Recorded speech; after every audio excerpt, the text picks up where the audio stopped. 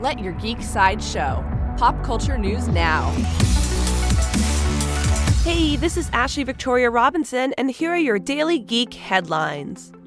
In Star Wars news, with a $27 million Christmas Day total, Star Wars Episode 8 The Last Jedi is supposed to cross the $800 million mark today, alleviating concerns of box office fatigue for the latest release of the Star Wars saga.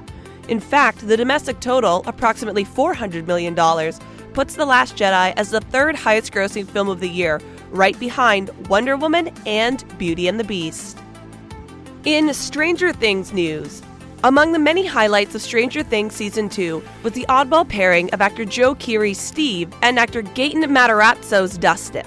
In that same spirit, actor David Harbour recently told Variety that he'd like to see his character, Chief Hopper, team up with Steve in Season 3, which currently has no official release date.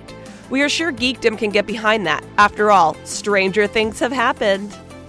In Alien news, bad news for fans who were hoping for an Alien Covenant sequel.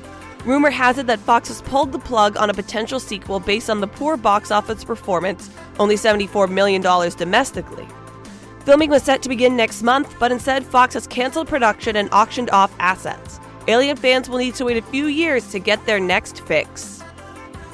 In X-Men news, in a move inspired by Detroit, USA's construction of a RoboCop statue, the town of Fort McMurray is hoping to raise $85,000 through Indiegogo in order to construct a bronze statue of Alberta, Canada's most famous fictional citizen, James Logan Howlett, aka the Wolverine. The move is an attempt to attract visitors after a rough few years for the town, and will artistically and aesthetically contribute to the community solely through private dollars. Before we go, Let Your Geek Side Show would like to take a moment to remember the passing of Carrie Fisher on the 1-year anniversary of her death. For all of us, she was the princess and the general we will strive to be.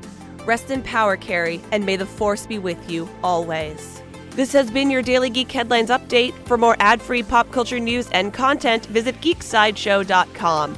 Thank you for listening, and don't forget to let your geek side show.